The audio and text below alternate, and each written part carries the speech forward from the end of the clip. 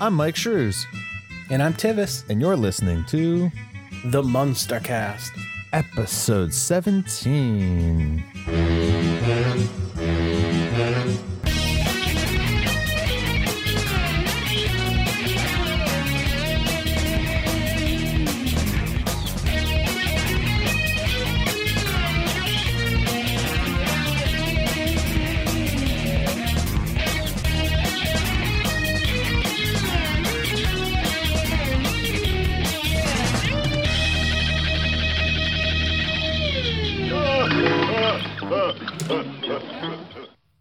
Alrighty, welcome back everybody to the Munster Cast, the podcast where we watch and discuss the Munsters.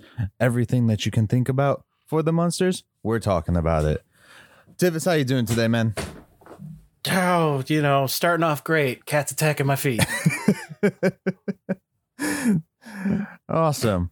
Well, while Tivis is dealing with his little pussy over there, his cat over there,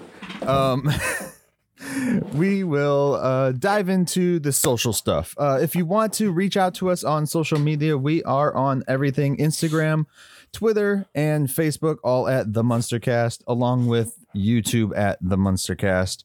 You can find us all there. We're starting to use the socials a lot more lately and trying to just grow for you guys there so we can still communicate with you when we're not doing Munster Mondays for the show. So definitely check us out there. And then if you want to reach out to us to let us know your feelings on the Munsters or how it's impacted your life, or if you just want to, shout us out, let us know how we're doing, what you like, what you don't like about our show, and or just want to show up and be a guest on the show for an episode or something like that, you can email us at themunstercast@outlook.com. And then all of these links are also in our description on whatever podcast forum you're listening to us on. And we're also on YouTube as well. So all of this is in the description there. So thank you guys. Let's Tivis, I'll leave it up to you, man. What are we doing today? Is your cat done attacking you, I should say? Yeah, I got her out of there. We were talking for a good, 40 minutes before we finally start recording, and I haven't seen her once. Wouldn't you know it? As soon as we hit record, she's right there. Yeah. I'm a bit tired today, I'll be honest with you. So first up today, we got, we're just going to dive right into it. Okay. Mummy Munster, Season 1, Episode 32, aired April 29th, 1965. Written by Joe Connolly, Bob Mosher, Norm Liebman, the trio. Directed by Ezra Stone, who we last saw with Don't Bank on Herman. Dun, dun, dun. The guests for this one is Philip Ober as Dr. Wilkerson, the museum curator. Pat Harrington Jr. as Thatcher, who we last saw as Sonny Harkness in Pikes Peak. Okay. If you remember that one. They have been in so many things. I got to tell you, their IMDb page is huge. With some of the ones that stood out to me, their most recent show that I have seen is Hot in Cleveland with, Betty White, rest in peace. Mm-hmm. King of Queens. Real Monsters. They played Stan Lee in the 1995 series Kirk. William Shakespeare. I'm pretty sure I'm repeating some of these, but from the last time they were on the show. But okay. William Shakespeare from Yo Yogi, and they were also in the Golden Girls. Nice. We got Diana Frothingham as the first reporter, which this is her first acting credit. Ralph Smiley as the second reporter, Dennis Cross as policeman, and Dennis will return in a future episode. Okay. And finally, we have Pat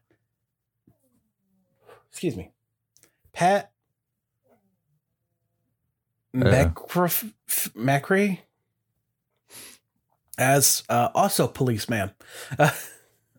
And this Pat McCaffrey? Yes. Yeah. eagle-eyed, viewers may recognize him as the police officer from the Midnight Ride of Herman Munster, and will return for one final third episode in the future. Okay. Cool. That's it? Yep. Awesome. So let's go here. Episode 32, Mummy Munster, as Tiva said, April 29th, 1965. So we're no longer in 64. So we'll have to remember that when we're recalculating for... we've been out of 64 for a while. Yeah, I know. I keep typing in 64, though, when I'm doing all the money exchanges. So Mummy Munster. For shame. Herman arranges to meet Marilyn at the Natural History Museum, but he accidentally gets himself locked inside an Egyptian sarcophagus where a sleeping pill he had taken earlier kicks in. Dun, dun, dun.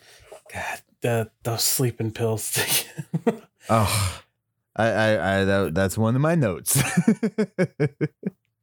All right, so let's start this out with my first and most important thing about this episode, the opening. We have this weird, this was like the weirdest opening back and forth with Herman and Lily that I've seen on this show so far. And yeah. it took 32 episodes to do it, so that's pretty good, but it felt weird to me. I gotta ask you a question. It's been a long time since we had a opening that kind of played on the Frankenstein character of Herman. Those early ones. Still, one of my favorite openings is him freaking out with like the candle lit. He's in the dark staring at the bills. Yeah. Do you miss those, or are you kind of glad we're getting away from them? I mean, every so often it's nice if they're like riddled in and it helps the story along, I guess. That, of course, is me speaking as somebody living in 2022 at the moment. Back then, I'm sure they probably loved having the little gags and stuff like that in there because, they had what, like 5 or 6 channels to watch stuff on. So they're like, hey, that's pretty funny. And there wasn't like all this content back then of Frankenstein and all that stuff. So I can understand it for the time, for sure. As far as like if I would like to keep seeing it, I would love to keep seeing it as long as it's not like very pushy and weird. And this scene here was definitely a little weird for me. Just the back and forth, it was off. It seemed like they forgot they needed to have something at the beginning of the episode and went back and recorded this or shot this. I kind of like this bit though. So it was a nice bit, like what they were saying and stuff, but the way that they were like, the way that they carried themselves in the scene for me, it was like, I'm confused. Because it was like they were waiting for, like, they would say their line and then they would wait. Like they were waiting for like the laugh track or an audience to laugh about what they just said. That was the only thing that weirded me out about it. But again, it might just have been, the way that they were supposed to be acting the scene out. So who knows? Yeah. I mean, it's very possible. Because they are the Munsters, so they're not supposed to necessarily be not weird to us. So, yeah. Since we haven't actually said how this opens, Herman's just getting off the phone, which I will point out he didn't put away. It's still open this entire time. Yeah. And Lily comes up to him asking him, who were you just talking to? He's, I was just making an appointment with a new barber. I don't like my old one. He blindfolds himself before he cuts my hair. Which, should Herman's hair actually grow? Well, I guess, yeah, maybe. Yeah. Okay. I mean, why not? I retract my statement. I mean, he's a golem guy. Who's to say that hair can't grow on him? But yeah. So then we go from that to basically Lily's wanting Herman. Well, they do the whole back and forth thing with the Frankenstein stuff. She mentions that she's got to drive Marilyn, which I swear she says to the county fair. But then they're talking about a museum. I did not hear fair at all. No, okay, maybe it's just me then. I was folding laundry at the time. So Herman's like, I'll do it as head of house. You know, his whole thing that we've seen a couple episodes now. It's like, I'm the man, I'll do it. Yeah, which we really see in the next one. So we really see that in the next episode that we'll talk about here. Yeah, we do. It just translates to, I'm bored and I need something to do. Right. And I think is this the one where he says something about how like the parlor's been kind of slow and all that anyways? Yeah. Like everyone goes out, but nothing's coming in. Yeah. Okay. What is it? Yeah. And then excuse me, what the heck today is not going well for me. You're good. He breaks their those nice carvings that the old ladies were freaking out about when they were selling the house. He just smashes, demolishes it. Yeah, this comes right after the fact that he says, because she's like, well, don't goof it up by like going to the museum and stuff, like breaking anything or anything like that. And he's like, what makes you think that me going to the museum would cause any harm? And he smashes his hand. Yeah. Gee, I don't know, Herman. Could it be that they're replacing shit around the house constantly because of you?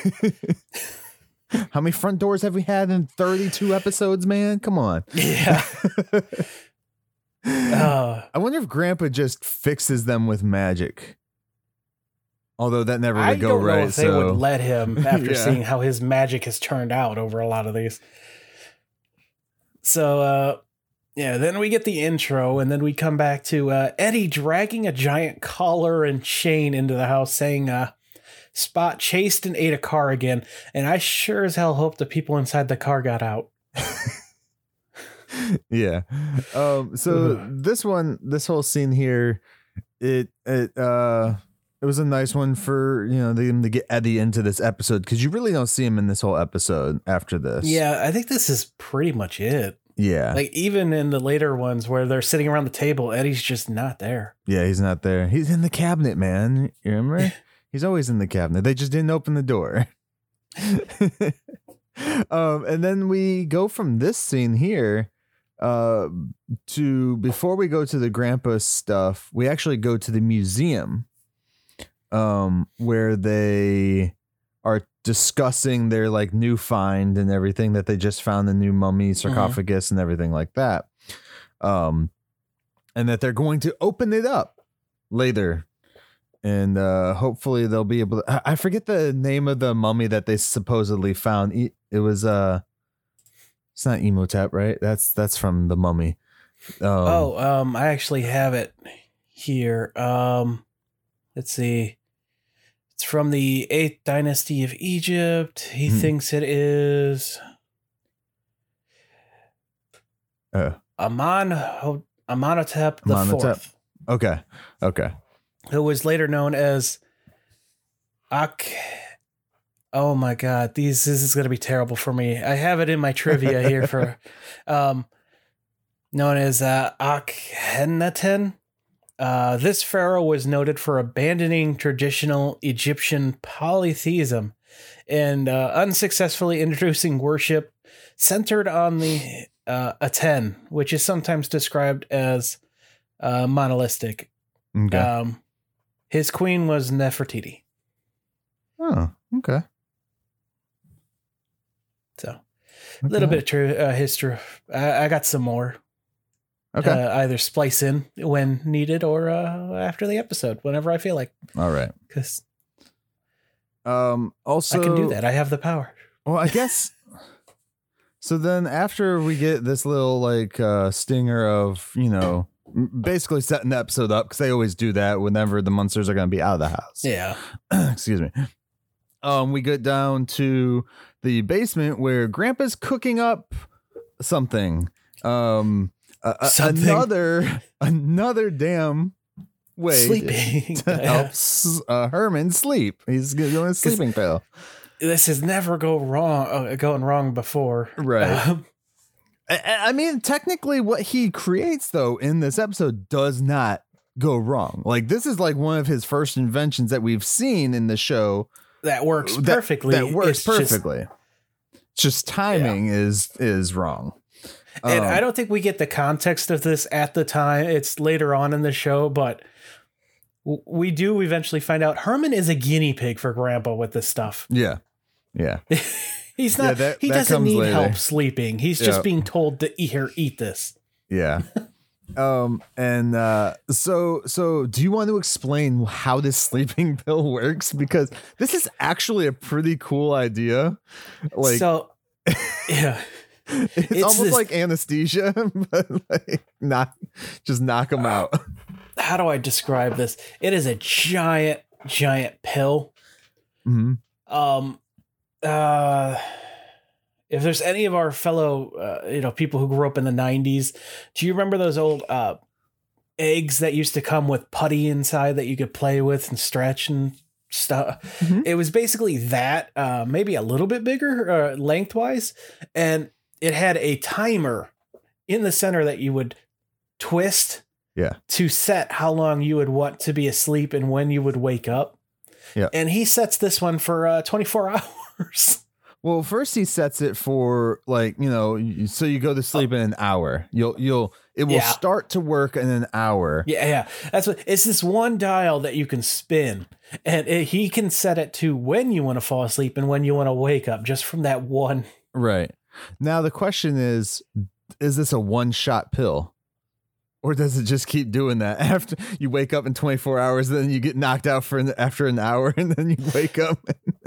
Going by what they give us, I think it's a one shot because he has to take another one later on. Right. And this is a pretty big pill because when Herman holds it, it's probably about inch or two big. I'm a man, so my inches might be different. No, but no, it looks pretty big compared to his face. So, and then he just swallows it. Yeah. Well, first he asks Grandpa if he can take it without food, and Grandpa goes, it's fine. He also says that he can't take. The reason he sets it for later is he can't take it because he has to drive Marilyn to the museum, and he hates to drive while asleep. Well, he's got to pick her up. He's got to pick her up because this is after he's already dropped her off. Oh yeah, he has to go get her, and he hates to drive while asleep. Yep. Don't we all? But as he takes this pill, I might add, he inhales it. He's holding it, and you hear it hit his stomach. Yeah. He's like, I guess it's really empty for the stomach. And then after we get that, we fade out to Marilyn walking through the front door, walking in, and she's like, "Oh, what happened to Herman, Uncle Herman?" And Lily's just like, "Well, what do you mean? Like, didn't he pick you up?" And she's like, "No, no one picked me up. Like, I probably got a ride from some guy who wanted to bang me again or something. I don't know." And then we cut to the museum where how did she get home? She could have took a taxi. The Munsters don't have that kind of money. No. Don't wait till next episode. Actually, no, it's this episode. Unless they still borrowed some of Uncle was it Uncle Chester, right? No. Boy. Oh shoot. What's his name? Oh my God, we just did this one. How did I gotta look my notes up now. From last week, right? Uncle Gilbert, that's what it is. Gilbert, that's it. I just opened it. Yeah. So Uncle Gilbert still might have left them some money, and that's how they have their money. Anyways. But yeah, cut to Herman, who is lost in the museum. So he made it there. He just had no idea where the heck he was. Right. And then he starts, playing around with his echo, and he gets real excited. Row your boat.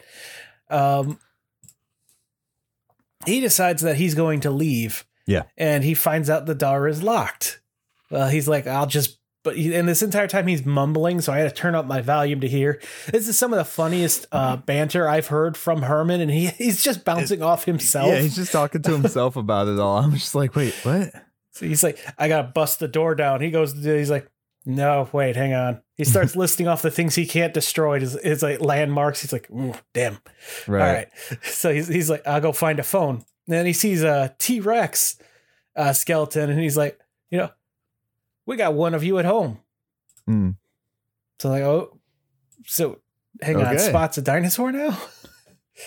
All right. He's looking for a phone booth, and I don't know if you noticed this. He walks right past a telephone on a desk. Yeah, and then he goes to the first sarcophagus. Because I mean, at their house, their phone is in a casket.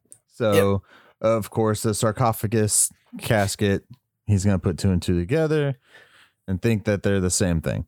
So he opens. Oh, go ahead. I was going to say, he opens this one up and there's a mummy inside. And that's when I started thinking something that I'll talk about at the end. But so there's a mummy Curse inside. of the Mummy type thing where he comes alive. Sort of. I thought that's where this one was going to go. Yeah. But then he's like, oh, I'm sorry. I didn't know someone was in here. He closes it back up. Walks right next to the bigger sarcophagus that can clearly hold Herman versus that smaller one. So, and before we go any further up, that is one we haven't seen yet is the Mummy. Yeah, well, since you're talking about it now, I'll just bring it up. I honestly thought that was a lost opportunity for them.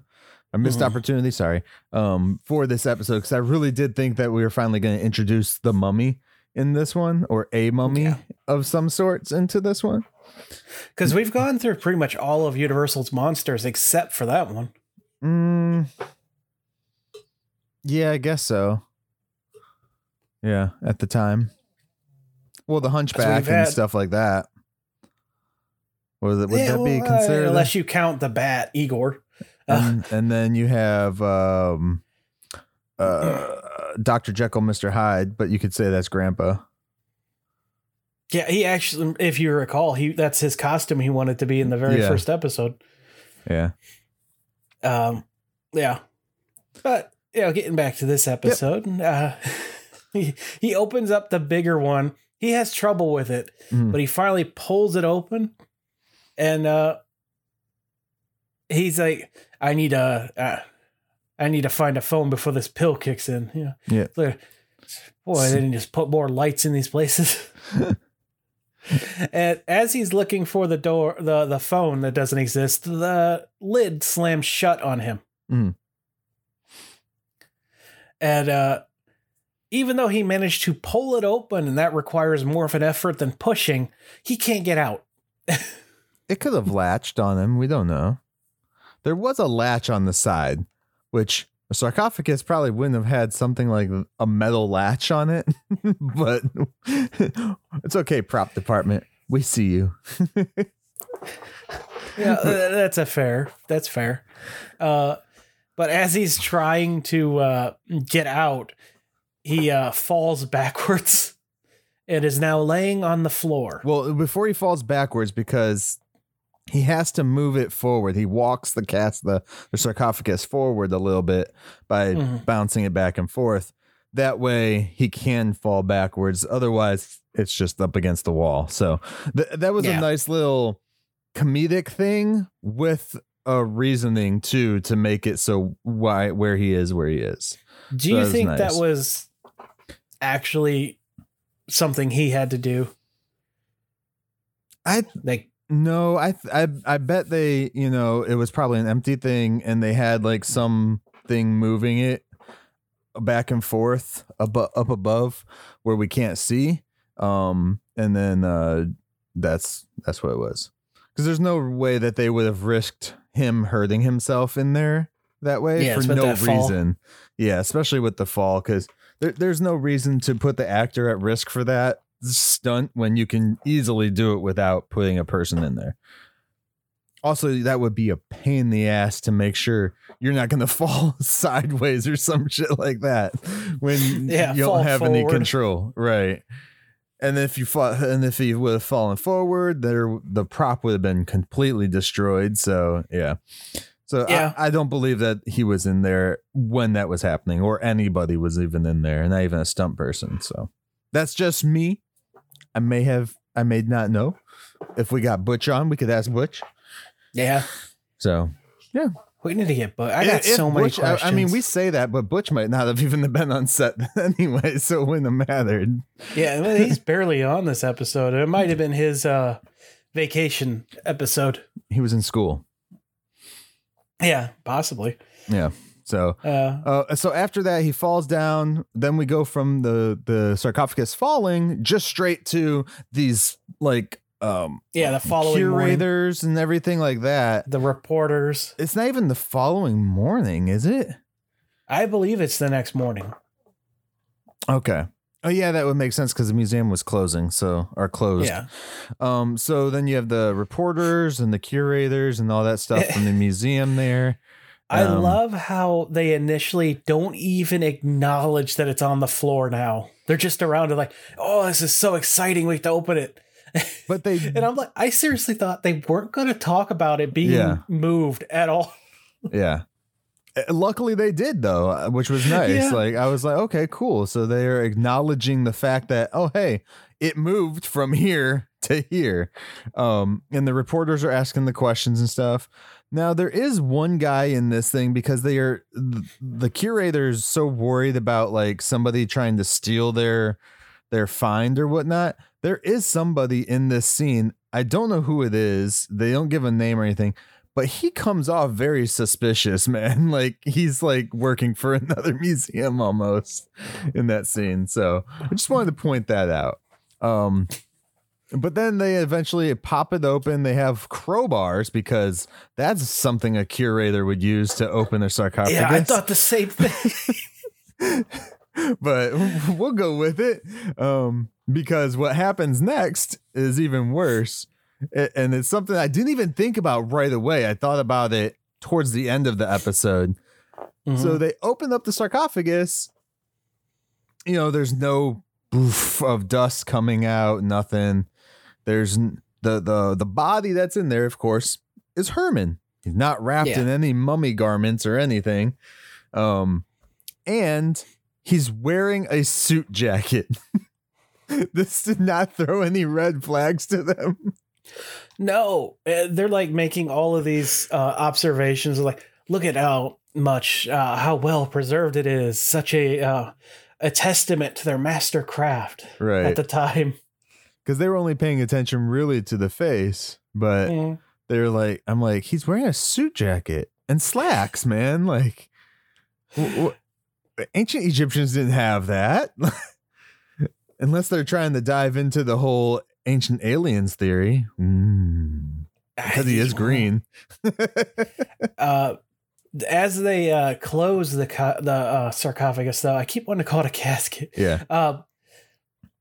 What's funny, though... They mentioned something that is extremely important that, you know, a lot of people don't think about when uncovering these tombs and stuff. And that's how the oxygen is drastically different than it used to be back then, and it's more oxidizing and can damage all this stuff. That's why tomb raiding is so detrimental. And when you find a new chamber for and not just in pyramids and stuff, but around the world, it's such a delicate thing to open up, because as soon as you do, like any kind of writing on the walls and stuff starts immediately fading and becoming obscure, and you have to work real fast. And even for as good of a job as they did to preserve bodies too, for anyone who was mummified, they instantly start to degrade when they hit normal oxygen. It's why that even like with our constitution and stuff like that, they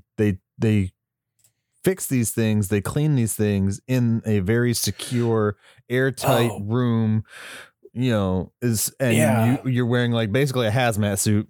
So have you seen our declaration recently? I have not, no. We were just in DC in 2019, and literally the only thing left on it that you can read is like the very top, "We the People" and John Hancock. Everything else is obscure as hell. Yeah. Like, it's basically going to be a piece of paper here in like another decade or two. Because it's not the real one, man. Nick Cage already stole that. Fun, interesting fact is when they made a bunch of copies back in the day, like the original copies, they used a copper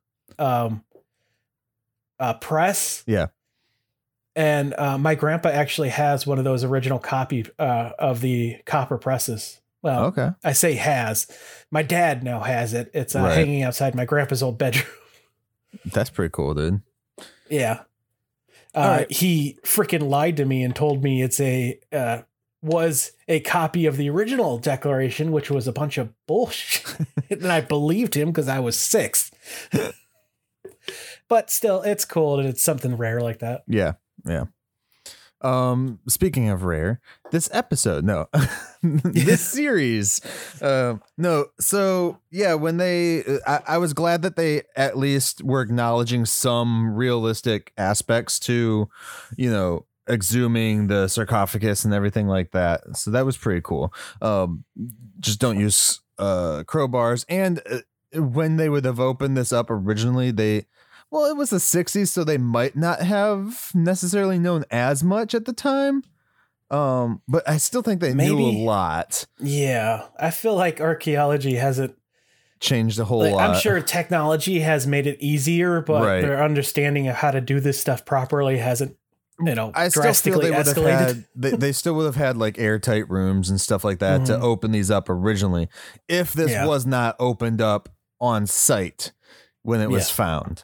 So, because they opened it up like they were opening it up on site with crowbars. And it was empty too originally. So I'm curious, did the mummy get out? Is that how we get a mummy in this series later? Possibly. I mean, it definitely leaves the door open. Or the sarcophagus. And dad jokes.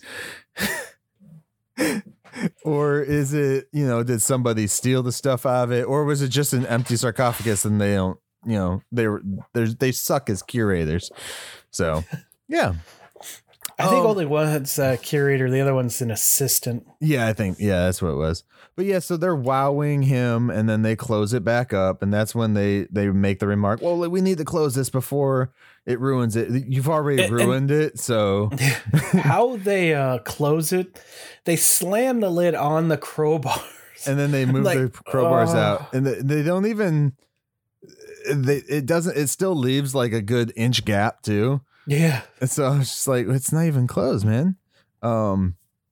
So then after that, we finally go back to the Munster's house. They're eating again because they're around always the eating table. Around the table. The American pastime. This is when they're talking about Herman and the pill and all that stuff. Yeah, Lily is extremely worried that he's missing. Yeah. Grandpa says that he's probably still sleeping because his crystal ball can't find him. Yep. And thank God that is a creepy line that he can't cross. He also bets one of his lives that his pill will wake Herman up at 10 that night, which he has multiple lives. Is that a vampire thing? You got me, man. That's not a vampire thing that I know of. I've never heard. But maybe he has like a hex on him or something, or maybe he found a genie and gave himself more lives. So then this is when Eddie runs in with the newspaper and shows him, and this is the fastest freaking newspaper print ever that I've seen. Like, we don't even print our news this fast. The only thing I can guess is that it's the evening press. They used to do morning and evenings. Yeah, I guess. But that's really fast, like really fast. Yeah. But, there's the front cover, front and center is the picture of Herman as the mummy. Mm-hmm. And that's how they find out. Oh, go on. You do it. Yeah. She's like, oh, He goofed this up. Yeah. He goofed it again, she says. He goofed it again. I literally wrote in my notes, Herman always goofs it again and again and again. Yeah. So then we go back to the museum where the guys are talking. They want to keep it. Or no, this is when Lily goes to the museum and the guys are telling, or the one dude tells the curator, hey, there's this lady here. She wants to see about the mummy, whatever. And the guy looks at her and she's like, wow, she's like really weird looking. Yeah. Another one of the whole, they look different type thing. So she's standing next to a gorilla. Yes. I actually have some things about that gorilla that I'll get into later. Please tell me, is there a person in that gorilla suit? Because swear to God, I thought there was a person. Do you want me to tell you right now, or you want to wait? Yes, tell me right now, because I swore there was a person in that suit. So the gorilla in the museum is a suit, and it was in several episodes of Gilligan's Island. I've seen a few of these. Okay. So yes, there is someone in that costume, and you can tell, especially later on in the episode when they're standing next to it, and the person is desperately trying not to move, but not doing a very good job. Yeah. That's where this scene is at right now, because when they come out to talk to her, she just stands there. This whole interaction is a back and forth between the two guys and then Lily, who's standing next to the gorilla. And when you watch this, I was just so mesmerized. Like I had to go back and rewatch to listen to what they were saying, because the gorilla was freaking me out, man. I was like, is there someone in this suit, or is it like just a really good stuff? Like what is going on? And because I swore I saw the eyes move a few times. Yep. And I was just like, wait, I really thought that was going to be another gag too. Like they were going to play into that or something. Like the gorilla was the actual mummy and that was originally in the sarcophagus or something. Oh, that would have been great. The only reason that they agree to talk to Lily in the first place is because the assistant's like, hey, it could be one of those Hollywood types who could throw a lot of money at them. And the curator's like, right, well, who am I to deny taking their wealth? Yeah, because they assume because she's dressed differently that she's like a Hollywood actress or some crap like that. Yeah. Yeah. So she's like, I'm here to talk to my husband. And they're like, what? The mummy. It's like, no, you can't talk to him. He's 3,000 years old. She's like, he's not a day over 150. What do you think? I'd marry an old man? She's so angry or upset at them, suggesting Herman's way older. So then they finally are like, well, if we just let her see him, maybe we should just back the fuck up or something. Go away. So they go in, and these two guys now with their bare hands just lift the sarcophagus lid up. Yeah. No, nothing. There's also, this is where we also see at the bottom of the foot area, there's actually a chain holding the lid to the actual base of the sarcophagus. And so I missed that one. Yep. I thought that was kind of funny. So then this is where she goes, hey, pussycat, wake up, blah, blah, blah. Yeah. They're like, madam, he's not going to wake up. She's like, oh, you're right. He won't wake up or it's not 10 o'clock. Yeah. Well, I have some shopping to do. Here's $2 for when he wakes up. Tell him to call a cab. He knows where we live. Here's our address. And they're just staring at her like, what the fuck? You're freaking crazy, woman. That's basically what they say. And then she shuts the lid by herself and just. What is it? After she leaves, they're like, boy, when the museum guests are weirder than the museum exhibits, you know you've been in the business too long. I think we should retire. Yeah. So the curator's like, no, she's obviously a plant. We're gonna post a guard here, and for some reason you must stay here all night and stare at it, to his assistant. Yeah. Which seems incredibly harsh. He didn't do anything wrong. Yeah, he's the assistant though. He's, Why does he have to? You're going to have a guard there, which I might add, we never see. No, we never see him. I think when he said a guard, I think he was just referring to you're going to stay here. you're He guarding made it sound this like it for was tonight. two people. Yeah. So then some time goes by and Herman starts to wake up in the sarcophagus. And the guy is freaking out because he hears knocking. And he's like, where's that coming from? He can't find it. And then eventually Herman starts to talk. Hello. And at this point, the assistant's starting to fall asleep because no one can be expected to just stare at a box all night. And he wasn't even actually in the same room as the sarcophagus anyways. Yeah, like he was he? Yeah, he was sitting at the desk next to the phone. Okay. When Herman starts saying hello, he wakes up and grabs the phone. Is like, hello? Oh yeah. So then Herman does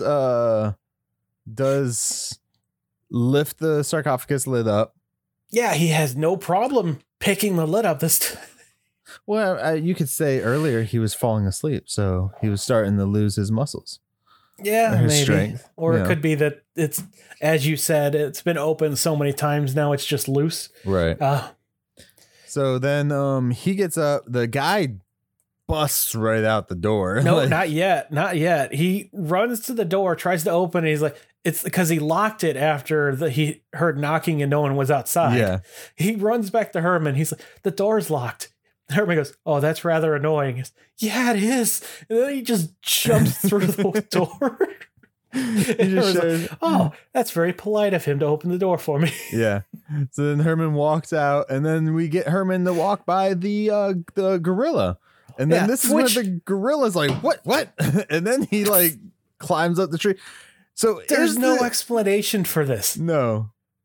This is supposed to be a stuffed gorilla. The whole reason they went with a suit was this one gag, and there's no no reasonable explanation for a dead gorilla to just climb a tree.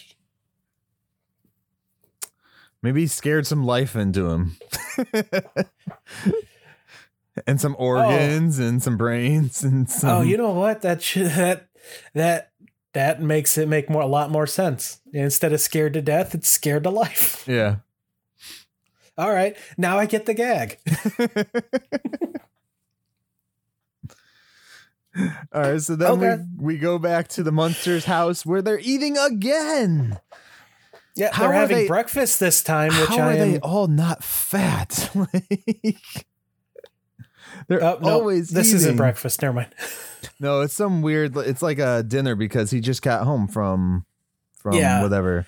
There's another one where I figured out they're having breakfast. I think it might be next episode because Herman's having pancakes. It's the only. They have so much.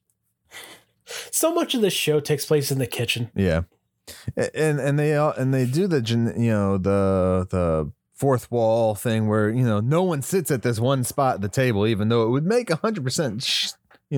That always annoyed me, like watching like Everybody Loves Raymond and stuff. They had like invisible 3 person's spots. Yeah, I guess. But yeah, I always have been annoyed by sitcoms, and I love sitcoms, but they always do that whole TV gag or the table gag. So then Herman ends up blowing his food on the floor, blah, blah, blah. We go back. Nothing really happens in this scene. Eddie makes a note that because Herman wasn't there, he had to mess up his homework alone. Yeah. I thought that cracked me up. Here's a quote I have actually. So Eddie asks him if he's going to sue the newspaper for slander for calling him a mummy. And Herman goes, no.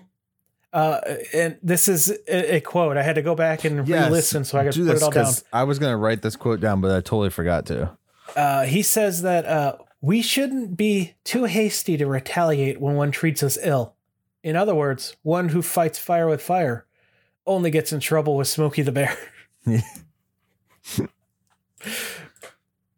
a good quote. Yeah. Very good quote. So after that, we dive over back to the museum where the curator's noticing all the busted doors and stuff, but the gorilla's back to where the gorilla originally was. This is ask the gorilla. He's like, I'm not crazy, man. I saw this shit go down. The curator looks over at the dude in the monkey suit trying desperately not to move. What are you talking about? It hasn't moved. Right. Because this is the scene where you could really tell that there's someone in the suit. Because before it was kind of off to the side, but now it's like right next to them as they're talking. Yeah. So this is when for some reason, we're going back to Grandpa's lab. Well, hold on. The assistant gets demoted for allowing the mummy to be stolen. Oh, yeah, because they talk about how it was stolen, that the girl stole the mummy, blah, blah, blah. How the hell did she pick up? Anyways. Well, he is now the custodian of the seashell collection. And then the curator is off to get a search warrant. Yeah.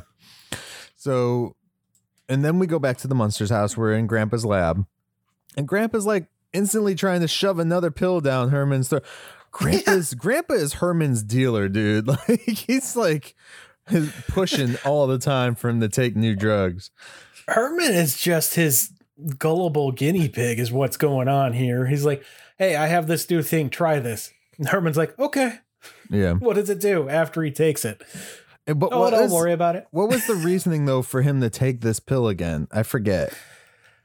They didn't really give a reason. There was no reason other than sleep again.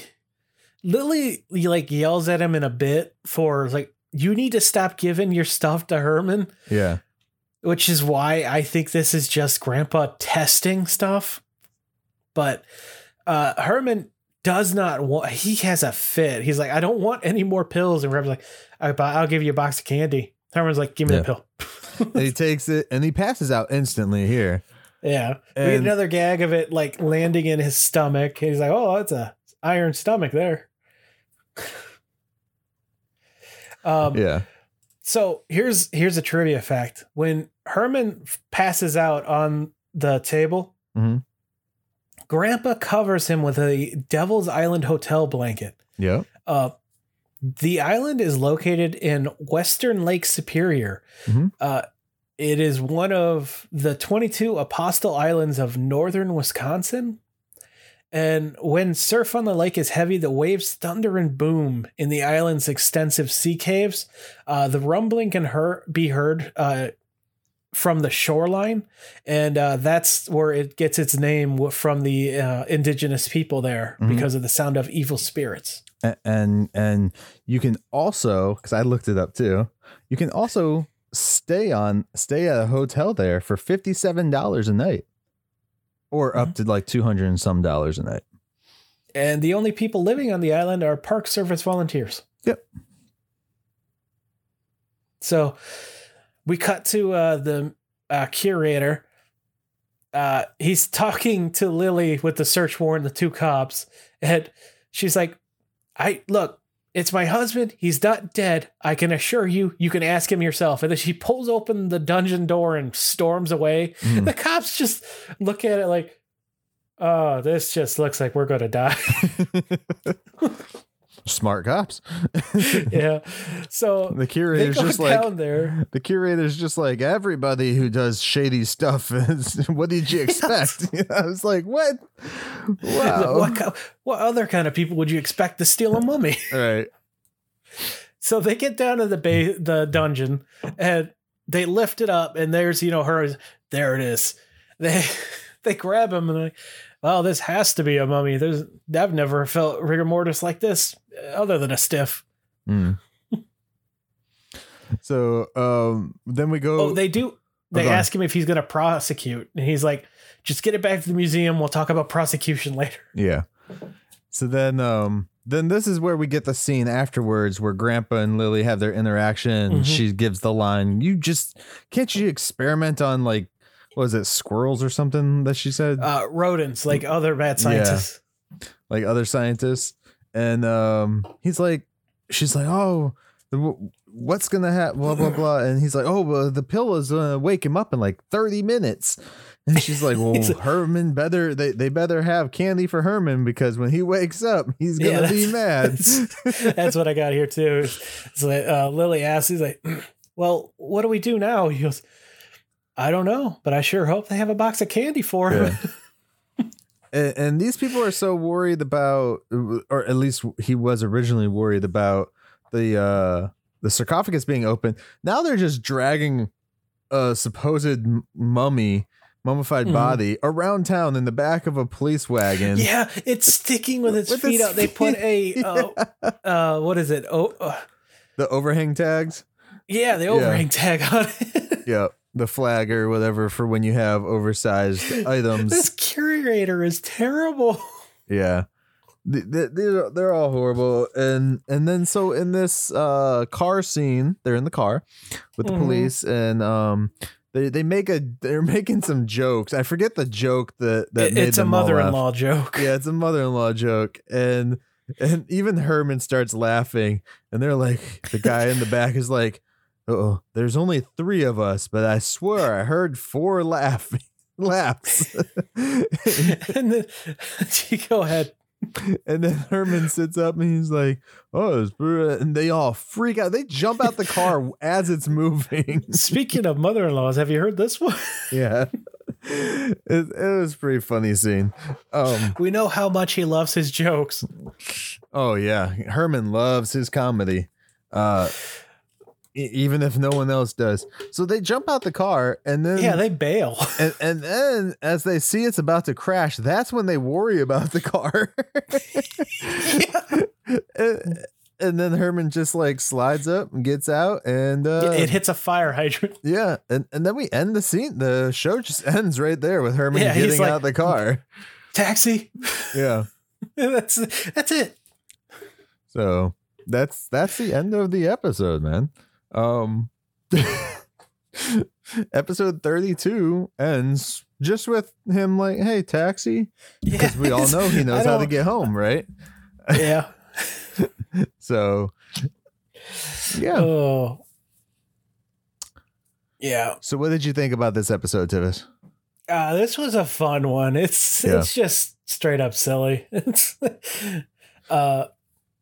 yeah, a lot of it doesn't make sense, but it really doesn't need to. It's just fun. For as much as stuff that does, taking into consideration everything else, but for as much as some of the things that they do don't make sense in like a real world scenario, they actually put in a lot of like real facts in there, like, about the 18th dynasty, the mummy, the pharaoh. Mm-hmm. I think that's kind of what really also elevated it for me is I like when they do kind of a little bit of educational stuff. And that's what I love about very early Doctor Who is that it was originally created as a children's educational sci-fi show. Right. It got away from that, obviously, but most do. But yeah, I enjoyed that part where it's like, we're going to just have fun with this episode, but we're also going to toss in some like points here and there that possibly might get people to think. In the 60s, it was probably a little harder for people to research some of the stuff too, to see. Go to the library and check out some books. Right. You just go to the library instead of going to Google or your phone. So I really enjoyed this episode. It got me to laugh a lot.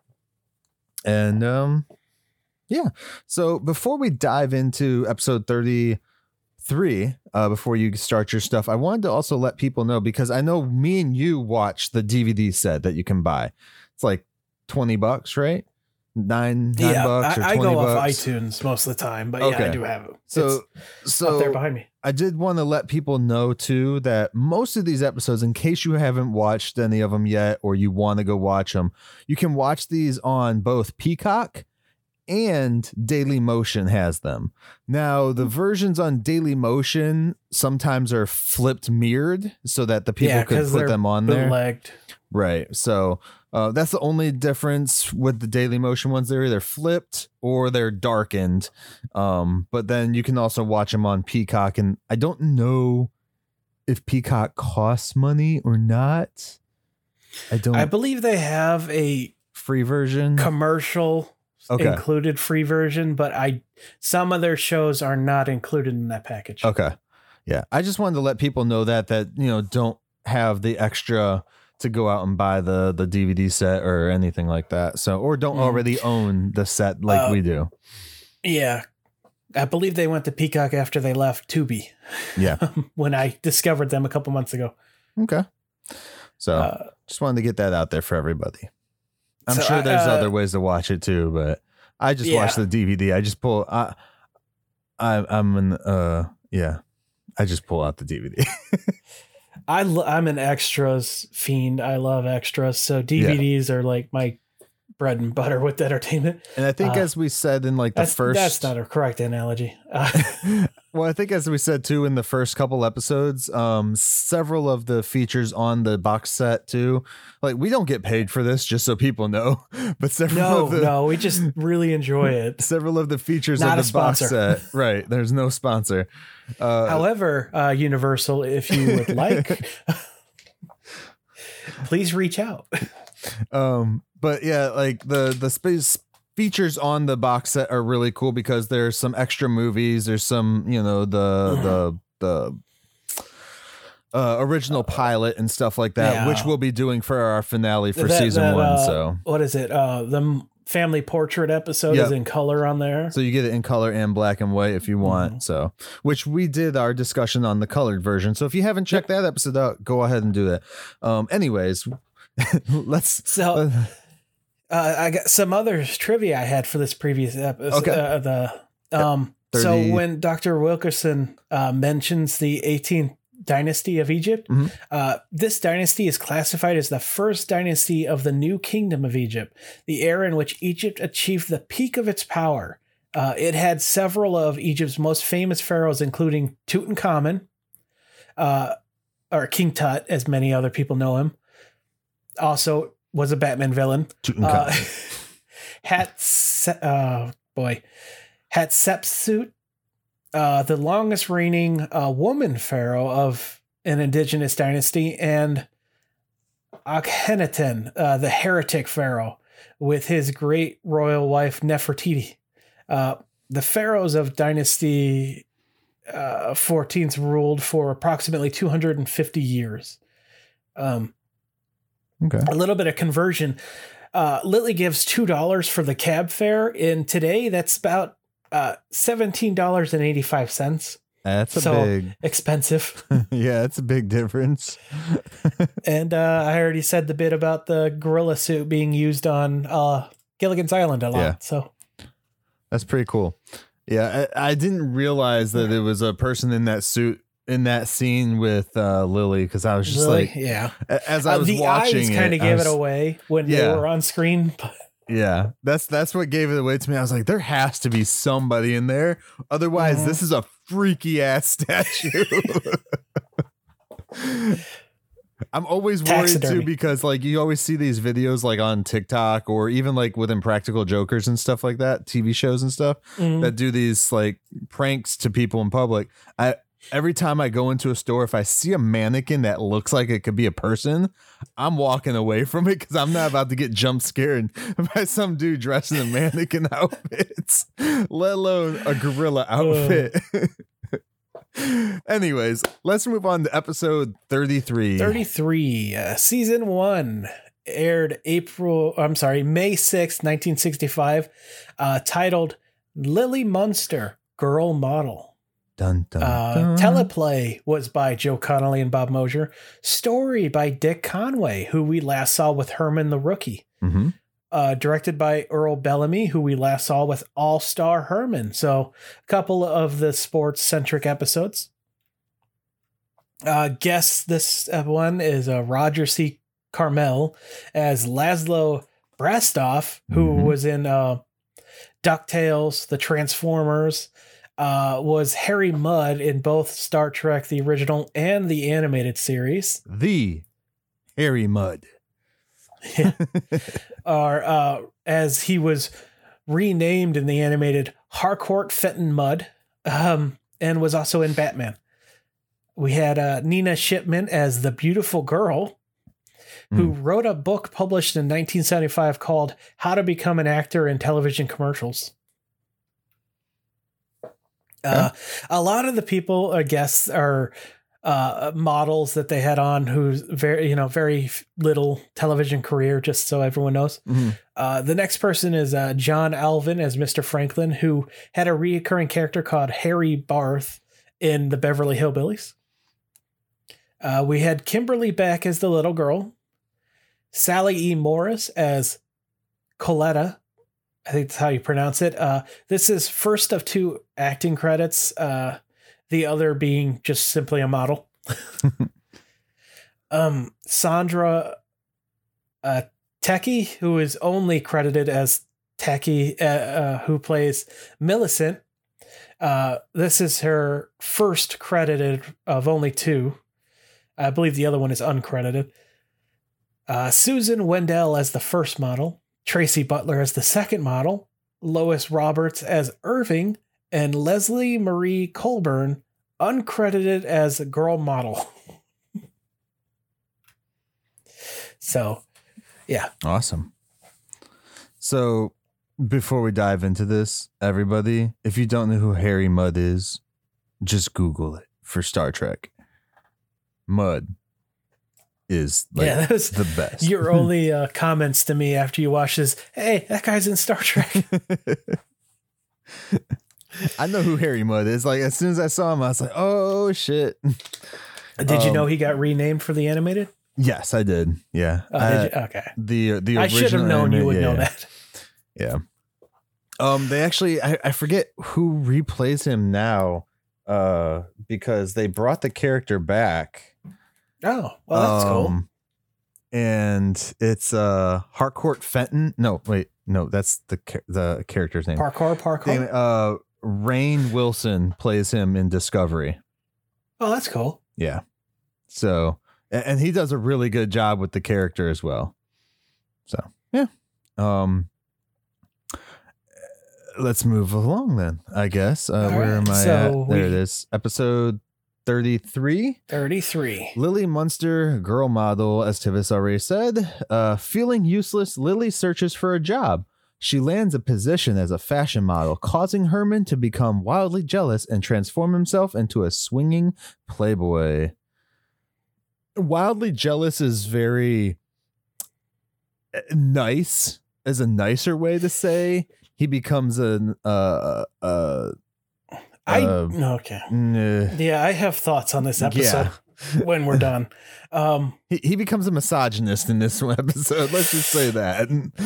So we open up with him covered in shavings as he's creating a model ship for to put in a bottle. When Lily comes in asking if he wants to go to the movies, and he's like, "No, I can't. I got my hobby here." And Lily's like, "Don't you have to build that inside the bottle?"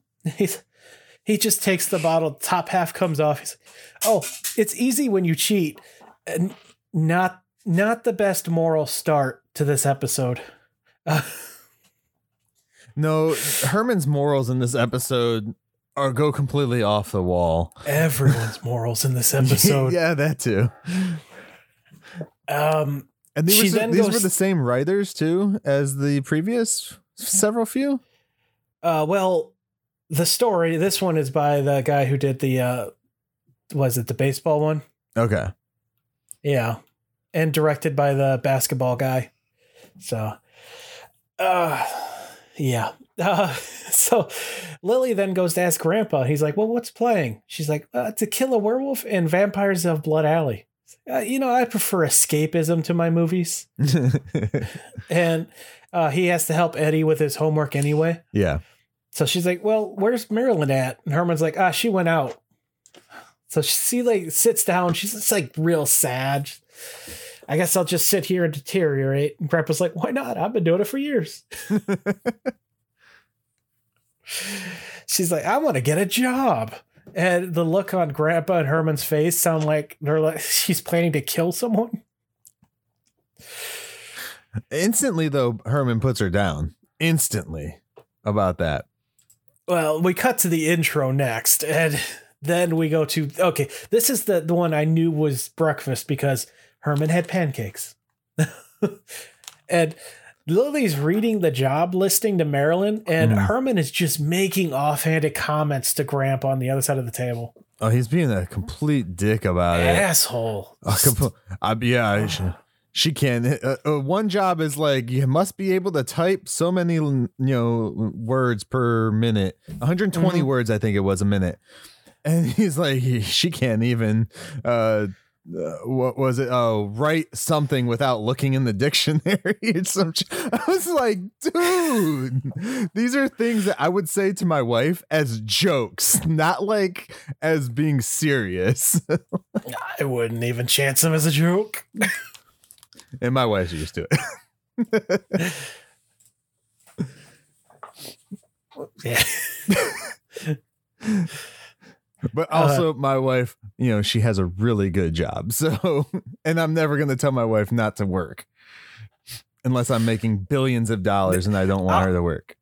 I'll be honest. This was probably the most difficult one for me to separate, our views today to back then. Yeah, I can see that it because things have changed a lot. Like when this set was made, there was a lot more of the nuclear family was like top dog, along with men. They are the house supporters or the household, the head of the household, I guess, the breadwinners, and that's how it was. But you gotta remember, this is also 65 when this episode came out, and we were finally starting to get away with, get away from this dynamic a little bit more in the 60s, and especially in the late 60s, where women were finally getting to go into the workplace more and stuff like that. But you still had all the men that were still in that head dynamic, like we still have today. There's lots of people that live in the freaking 90s, and it's a dynamic that they get into, and it's hard to get out from. So the way that they play it, like every frustration that she has, I 100% agree with her frustrations in this episode. But they also seem like they would have been real frustrations for women back then who wanted to go out and get jobs. Like I remember watching, what was it? Pleasantville. If no one's ever seen Pleasantville, it's a great movie. Tobey Maguire's in it. And Christina Applegate, I think, is the sister. I don't recall. But it's a really good movie. They basically they live in like the 90s, 2000s, and they get sucked into a TV show from the 50s, and they basically transform everyone's life in that. And you see some of these elements come up where the women wants to go into to work and stuff like that. So there's Reese Witherspoon on the casting. Reese Witherspoon, that's who it is. Yeah, that's right. They all look alike to me. I started confusing everybody. Little preview of our Operation Babel show. But yeah, so I really enjoyed that movie for touching on the elements of the past like that. This, of course, is in the past, and it's still touching on those specific elements. So yes, it does it pretty good. Yeah, they toss in a lot of comedy elements there to appease to probably the men that were watching at the time. They'll be like, a woman working? What? Like that's, I mean, not to be a dick, but that's how people were, well, not everybody, but a majority, a vast majority. Today, still, we see it. So I completely understand watching this episode today and not putting like, well, that's just ridiculous on it, Yeah, I'm going to try to hold off on my full thoughts until we get to our, feelings portion of this, but no. Yeah, I just wanted to like headline it with that, because that way when people are watching this episode, they understand a little bit more of like, it was happening at that time too for this stuff. So yeah, for sure. Let's see. Lily then rushes off upstairs with Marilyn to go start getting ready for some of these. Mm-hmm. And Herman is talking about how aggressively against it he is, and Grandpa's like, I don't worry about it, she's got no experience, no one's gonna hire her anyway. Dude, they're brutal. Then Herman's like, should I put my foot down as head of household and forbid it? Yeah. And Grandpa's like, nah. And he's like, yeah, you're right, she only laughs at me when I do that anyway. Yeah. I feel that, Herman.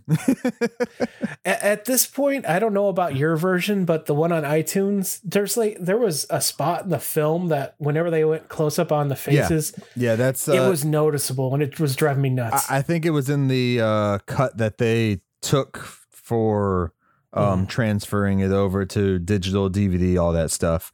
There was like a fray in the film somewhere in certain parts. So which can happen with older stuff. Oh yeah, but I just wish it wasn't as noticeable. Half the time shows and stuff like that, they weren't made to go into like syndication or anything like that back then. So they didn't take care of a whole lot of stuff. Yeah. So, yeah. So then we get like a short montage, and by short, I mean like 2 jobs of Lily applying for stuff. Well, she goes and does. Well, she does a couple. She does the typing. Oh yeah, okay. There is like 4. So the typing job. She like has she's typing on a typewriter, and I forget the name of the piece. But it flies off the typewriter, but it hovers there, and she just moves it back over, and the guy's like, "Oh well, the position's been filled." I'm like, "Bro, she's doing the job. Why can't? Who cares if it looks freaky? Just hire her. She's actually She did a good job. What's that? It's called a carriage. Carriage, okay. For the typewriter. By the way, does not make sense because that's where the things are that goes down on the paper. So if it goes off away from the paper, you can't type anymore. Yeah, I know. Also, the strings were very visible. Yeah. And then she goes from there to an old folks home to be a nurse without an education, and scares the shit out of all the elderlies. And then she goes from there to a bus driver because the paper said female bus driver wanted. So interesting. Which this one she rightly shouldn't get because she promptly puts it in reverse and goes through a fence. Oh yeah, this one she completely. You should know, but I'm like, she drives the coach all the time. Yes, she clearly has a license. So, and then we go and there's a fashion model thing that she wants, or she circled. And we meet the designer. Yeah. Harry Mudd. Who's each woman who comes in, he's just less and less impressed with, to the point where he even starts crying and bashing his head into the wall. Yep. And then Lily comes in. She immediately smacks his assistant in the face, twirls her coat and crashes his stuff off of the table. And he's like, "Yes, I've found her." Yeah. All right. Yeah. So the reason he picks her is because his new line is goth inspired by vampires, and she fits it perfectly. And she's like, "Oh, you have no idea." She begins to float around with happiness. Again, you can see the wires. Yeah. So there's a lot of weird, like, cause I didn't know she could float or fly. And we have another instance. She is supposed to be a vampire. So, well, we have another instance of it later with another character I'll bring up, but yeah, we've never seen her do that. So this is the first time we've seen her use that, ability, I'll say, instead of power. So yeah. And actually, we're about to get to that scene you just mentioned, because Herman is extremely pissed she found a job, especially being a model. Yeah. And then Grandpa's like, don't worry about it. You know, the clientele, they're mostly men.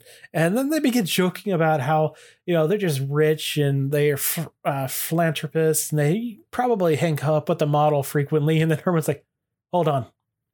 That's my wife. And Grandpa's like, that's my daughter. Yeah. Yeah. And they're both like furious again. Oh, I guess this wasn't the scene that this happens in, but. Oh, no, it is. Because Marilyn comes in and Herman goes to yell for Lily, and Marilyn's like, oh, she already left. And he's like, oh, I'm so mad I could go through the ceiling. Yeah. And then he does. And he's just like freaking Peter Pan's it up through the ceiling. I'm like, what?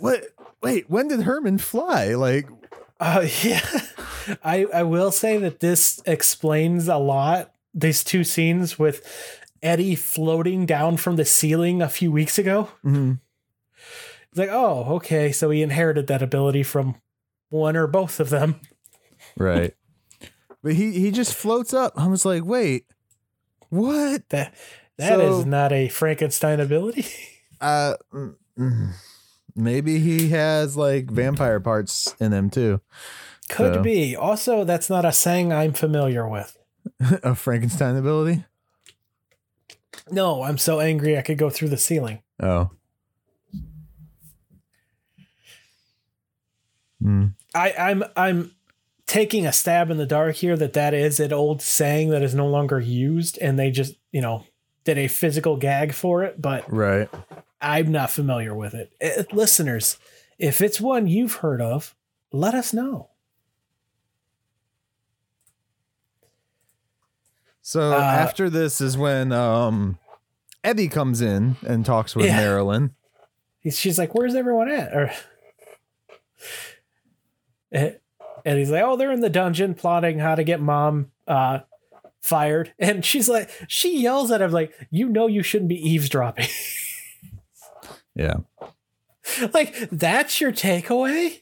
Well, not only that, she's like, "You got big ears, hear too much," or some shit. And he's like, like you're jealous or something. Like, yep, basically. Oh, the characterization in this episode.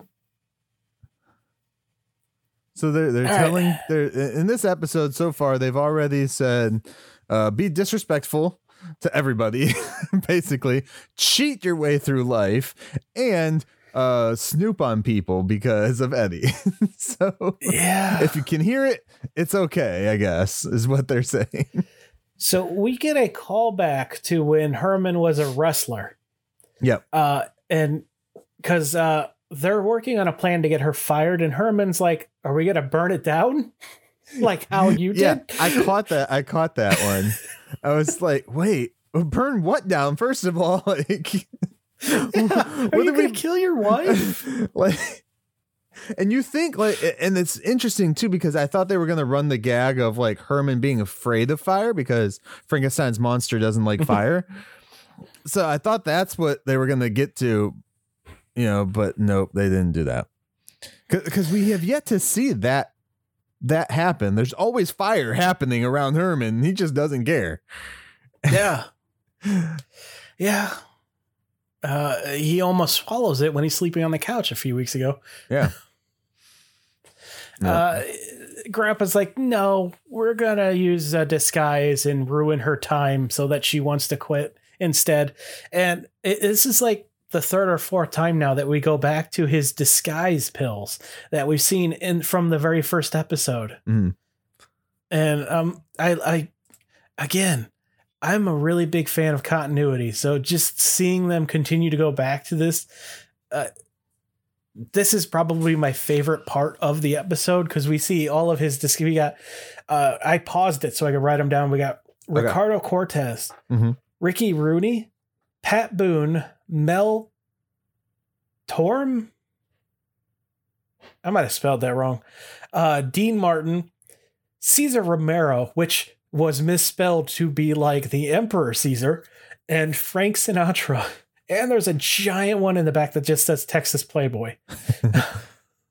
So Grandpa picks up the Pat Boone bottle. He's like, "How'd that get in there?" And chugs. Yeah.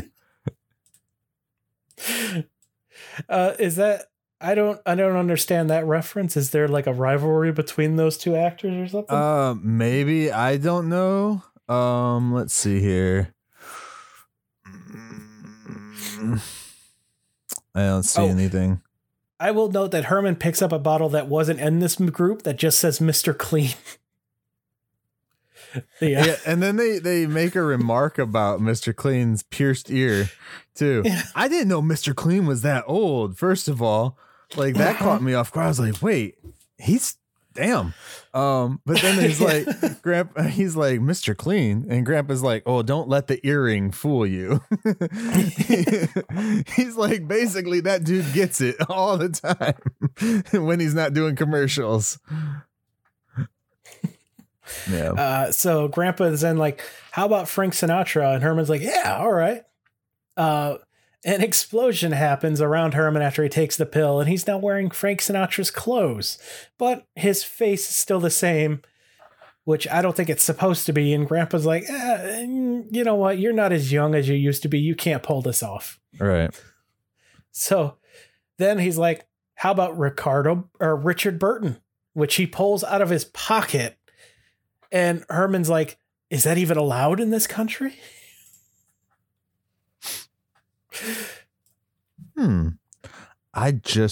What'd you find?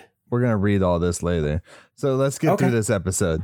Because we're actually having a very long episode today. So I apologize, everybody. Yeah. But hopefully you're enjoying yourselves. But yeah, so this is when they're going through all the different suits and stuff, right? Still. Yeah.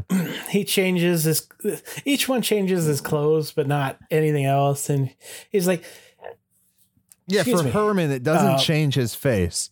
He's like the one person that takes one of these in this episode whose face doesn't change. And I mean, why would you? That like Fred's like the perfect. Just let him play anything that he wants to play. Come on. Well, after he takes the Richard Burton pill, he's like, look, I want Lily to be jealous, not into me. Yeah. So Grandpa's like, all right, how about just a generic Texas Playboy pill? And Herman's like, why are they so big? He goes, well, it's 1/8 chemical. The rest is baloney. Which I'm like, there's a couple things I could take from this. Yeah. Like, because, you know, the other use for baloney is a bunch of bullshit. Yep. That's baloney. I had a principal that would always say that in like elementary school. So he takes this, and for anyone who watched Fairly Odd Parents, he becomes Doug Dimmadome, basically. Marilyn comes down asking if lunch is ready and begins laughing hysterically. Yeah. It's so mean. Also, lunch ready? Why would not for the show? She asks if they want lunch. Okay. I was going to say for the show, though, we've never seen Herman make food. Yeah. So I was about to say, wait. Just the fact that she's like bursts out laughing at him and doesn't stop the entire time. And then she dips out. She like runs away. Yeah.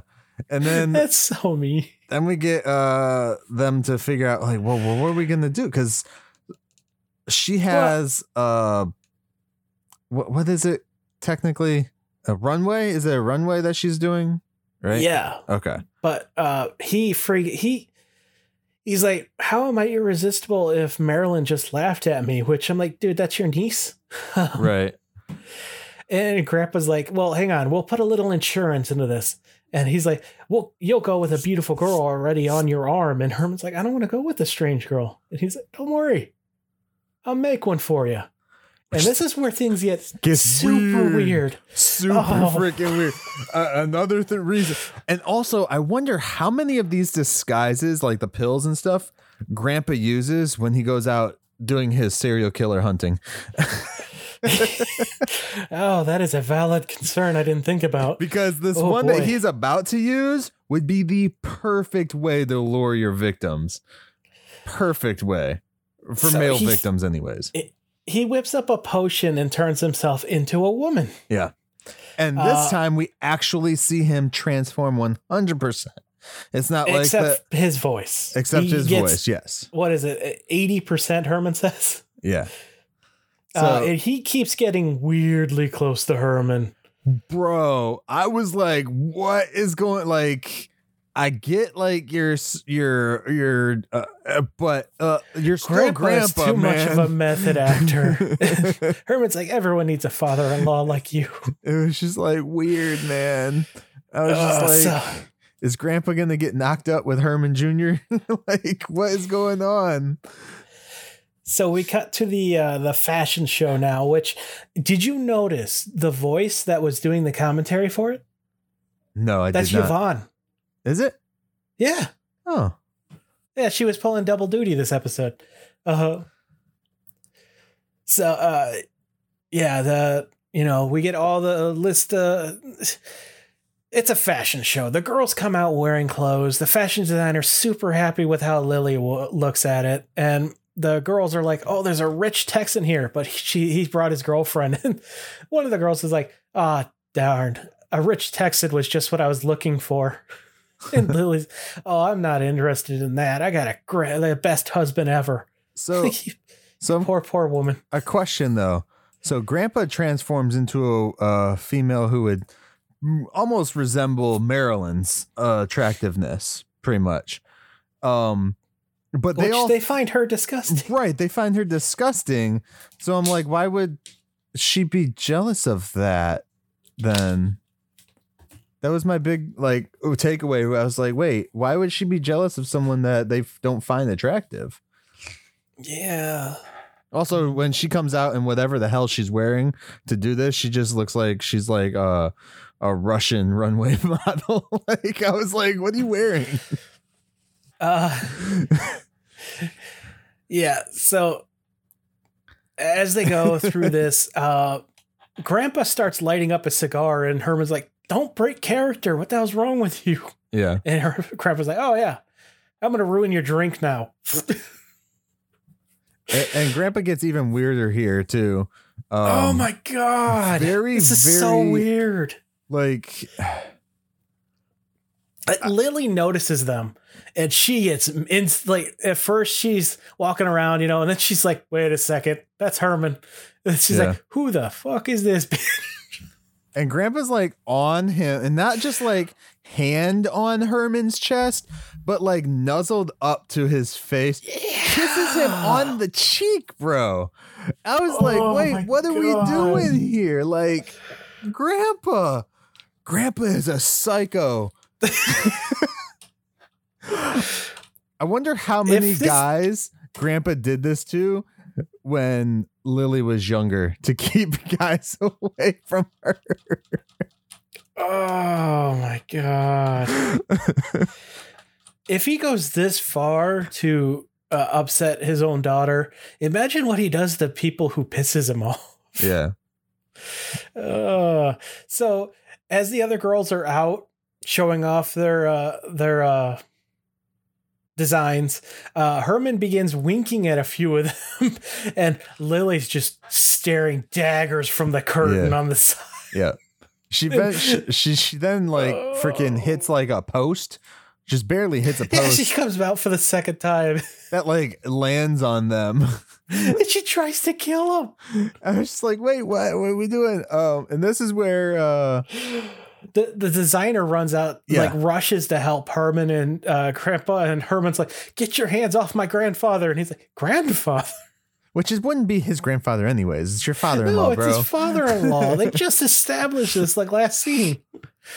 Well, it might be his future wife now.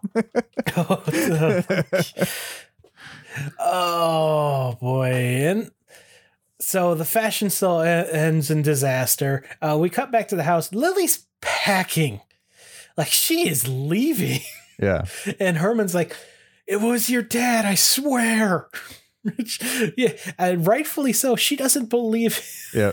And then Grandpa walks back in, instead of in female form. Yeah, he's knocking. He's like, "See, Grandpa took the potion so that you could see that this happened." Yeah. He's like, Grandpa comes in. "Someone drank my potion." I wonder, man. Okay, let's finish the episode right here because this is how it ends. So, yeah. And Lily's like, "That's a lie, you creepy old bastard." So then Eddie knocks and he comes in. Yeah. Eddie is now a girl. Yeah. A little girl. He thought it was a pop. Now this is an actual girl, right? Like, yes. That's not okay. I was like, did they dress Butch up? But I couldn't tell. No, this is Kimberly structure. Beck. Okay. Yeah. But yeah, go ahead. What you were saying. I apologize. Well, yeah, he says he found what he thought was a pop in the basement. Yeah. It was in a beaker, and you have a kitchen. Why have you not learned not to drink random shit in your basement? Weren't they also pills, I thought? No, not the one that turns him into a woman. It was a potion he whipped up real quick. So he's like, which again though, second episode where Grandpa's invention actually did what it was supposed to do. Yeah, he ruined people's lives. So Eddie's like, well, how long am I going to be like this? Grandpa's like, 2 to 3 hours. Enough time to learn how the other side lives. Yeah. Which I will note, Butch, I really want you to come on this the show, but I'm sorry, your voiceover here was real bad. I don't even think it's not the actor's fault. It's the whoever lined it up. His delivery was very deadpanned and emotion. Like, you could tell he wasn't used to doing voiceover work. Oh yeah. I mean, he was a kid. Yeah. Come on. Yeah. I'm not saying it's his fault. I'm saying that it's real bad. And how many things were really doing a lot of voiceover back then too? Like, well, Yvonne just did it. That's a narration, basically. Yeah. So Eddie complains that he has to pitch on the baseball team this afternoon. And I'm like, oh, good. He's still on the team. Right. And Grandpa then makes the, 60s sexist joke of, well, you're going to have to pray for rain or learn how to pitch underhand. End credits. We just end there. We end with a sexist joke. And yeah, this just solidifies my feelings on this episode. This is the first episode I will never watch again. Here's the thing too about this episode, women which is played during World War II. It literally just happened. The thing is with this episode, with that delivery of that like joke right at the end, it doesn't make sense towards how Grandpa literally said, you can see how the other half, have to basically go through life and stuff for a little bit. Yeah. Like, because that is a good thing to say. Like, hey, look, you can experience things that, you normally wouldn't be able to experience or something because you have this chance to live in their shoes and stuff. But then he finishes it up with, oh, you can throw underhand. I'm like, wait, what? He could still be able to throw how he threw. I'm just going to go straight into my thought. Okay, go ahead. The personalities are like so flipped on this episode. I don't know. Yeah. I realize, they want to tell the story of, the women at the time who wanted to go out but this wasn't the right way to do it, I don't think. But I think as far as they made everyone else worse for no reason. Yeah. Like there's a lot of complaints about that in modern stuff. I don't agree with most of that. This is the first time I've actually felt like that's a real complaint. Oh, where because we've watched certain people worse to make the other people look better. Yeah. Like we've watched 32 episodes where Herman is the sweetest, goofball of a husband. He's a downright asshole. And haven't we watched another episode where she did go out to get work?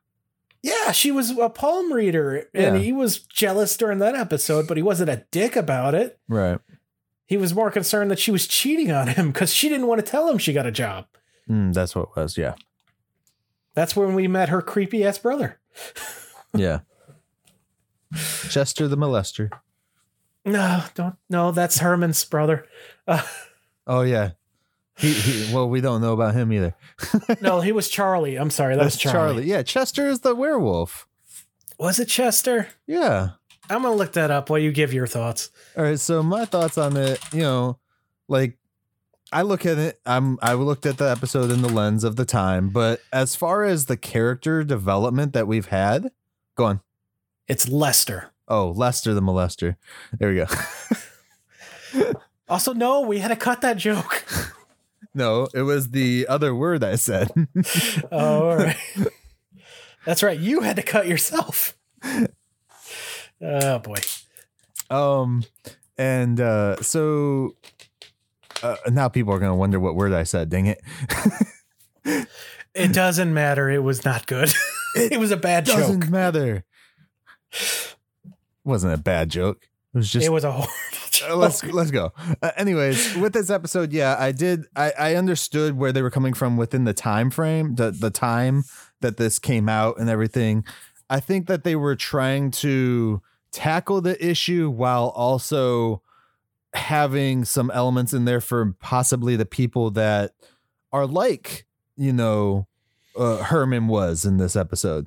However, as far as we've seen with the 32 episodes, like you said previously, the characters all seemed way different. Like you could have plucked this episode out and told somebody to watch it by themselves without never watching the Munsters, and then you tell them to go back and watch the Munsters, and they'd be like, wait, these characters have a are completely different idea of who the characters are, other than Grandpa, who is continuously just a murderous dude. Grandpa's like whole female thing, like it was weird, man. I don't think when they were shooting this, when they shot this, and I'm not trying to be critical, like super critical of it, but I feel like when they shot this, they forgot it was supposed to be Grandpa.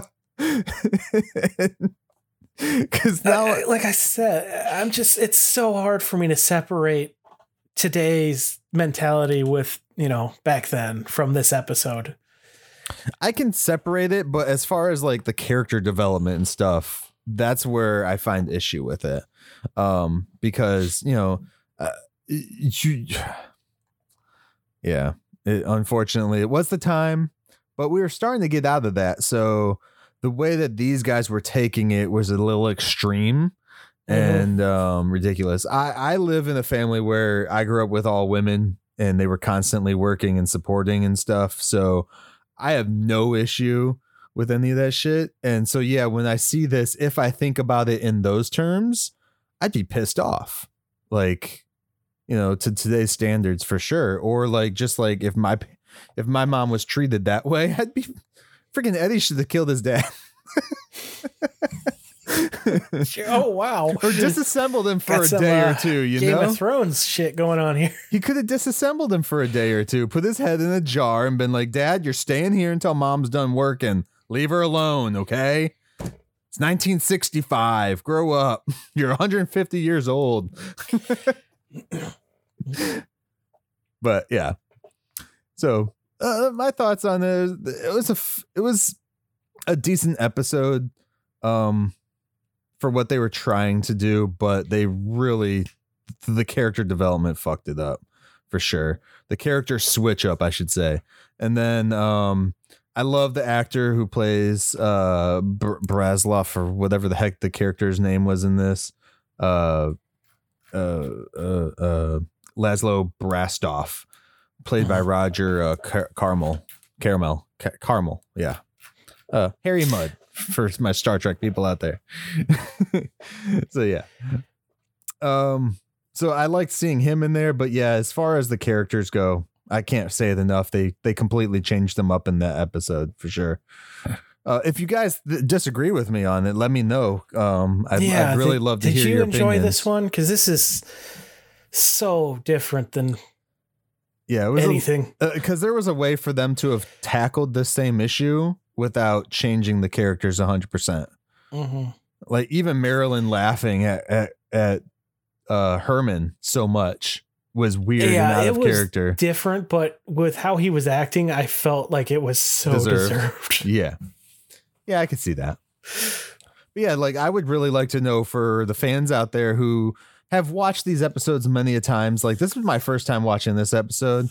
Yeah, same. I would like to know from everyone out there who might actually really enjoy this episode why you like it, or what you think about the character switch up and stuff like that, or if you've never even thought about it. So I'm curious how often this one was replayed on TV, because I mean, the back fact in that the time, neither one of us have seen it, make me think maybe they skipped this one. Yeah. So yeah, I'm curious about other people's takes on the episode, and I know there's a difference between the 65 and 2022 now for sure. Yeah, but at that time they were still. Have we though? Yeah, in some areas. All right. So I got just two pieces of trivia to close us out of this episode. Both Butch Patrick and Kimberly Beck, the girl who played the his female version, they would both appear in the episode My Master the Author of I Dream of Jeannie. Okay. And at one point in this episode, Herman mentions Georgie. That's a reference to George Jessel, who was known outside of his movies for 3 marriages, multiple affairs, one of which resulted in a daughter. Okay. All right. It's if anyone was wondering about that reference, that was like a throwaway comment. That's who he's referring to. Yeah. All right. So I have one last thing to do. I know we're running a little long. Oh, yeah. What did you look up? Yeah, that's where I'm going. We're running a little long, but I want to start doing this. I think there's a couple of them for each one of the Munsters here.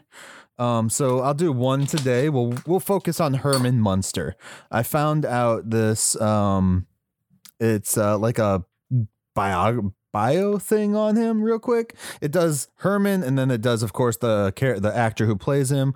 We're not going to do that because we've heard throughout this show, like Tivis did a breakdown. I did a little bit of spotlights in the beginning, right, of each of the actors. So this is a spotlight on Herman Munster, kind of like a short, like where he's from and shit like that. All right, so Herman Munster is in the best manhood, 150 years old, and lives in grand style, shoe size 26C, with a height of 2.25 meters.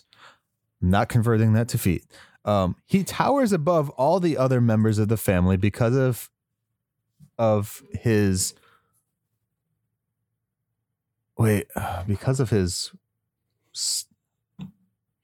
okay. He towers above all others members of the family. Period.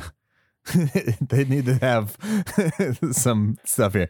Because of his steel bolt decorated neck, Herman Munster appears here as a pioneer of the present piercing fashion.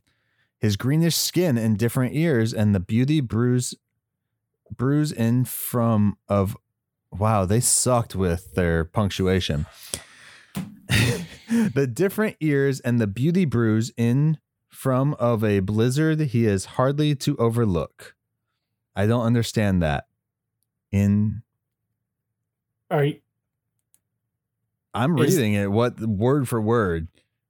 Maybe the author's not native English speaker. Okay, so I'm going to from now or on. Maybe someone of my, grammar level writing this. Next episode, I'll go in and read and then rewrite. Possibly.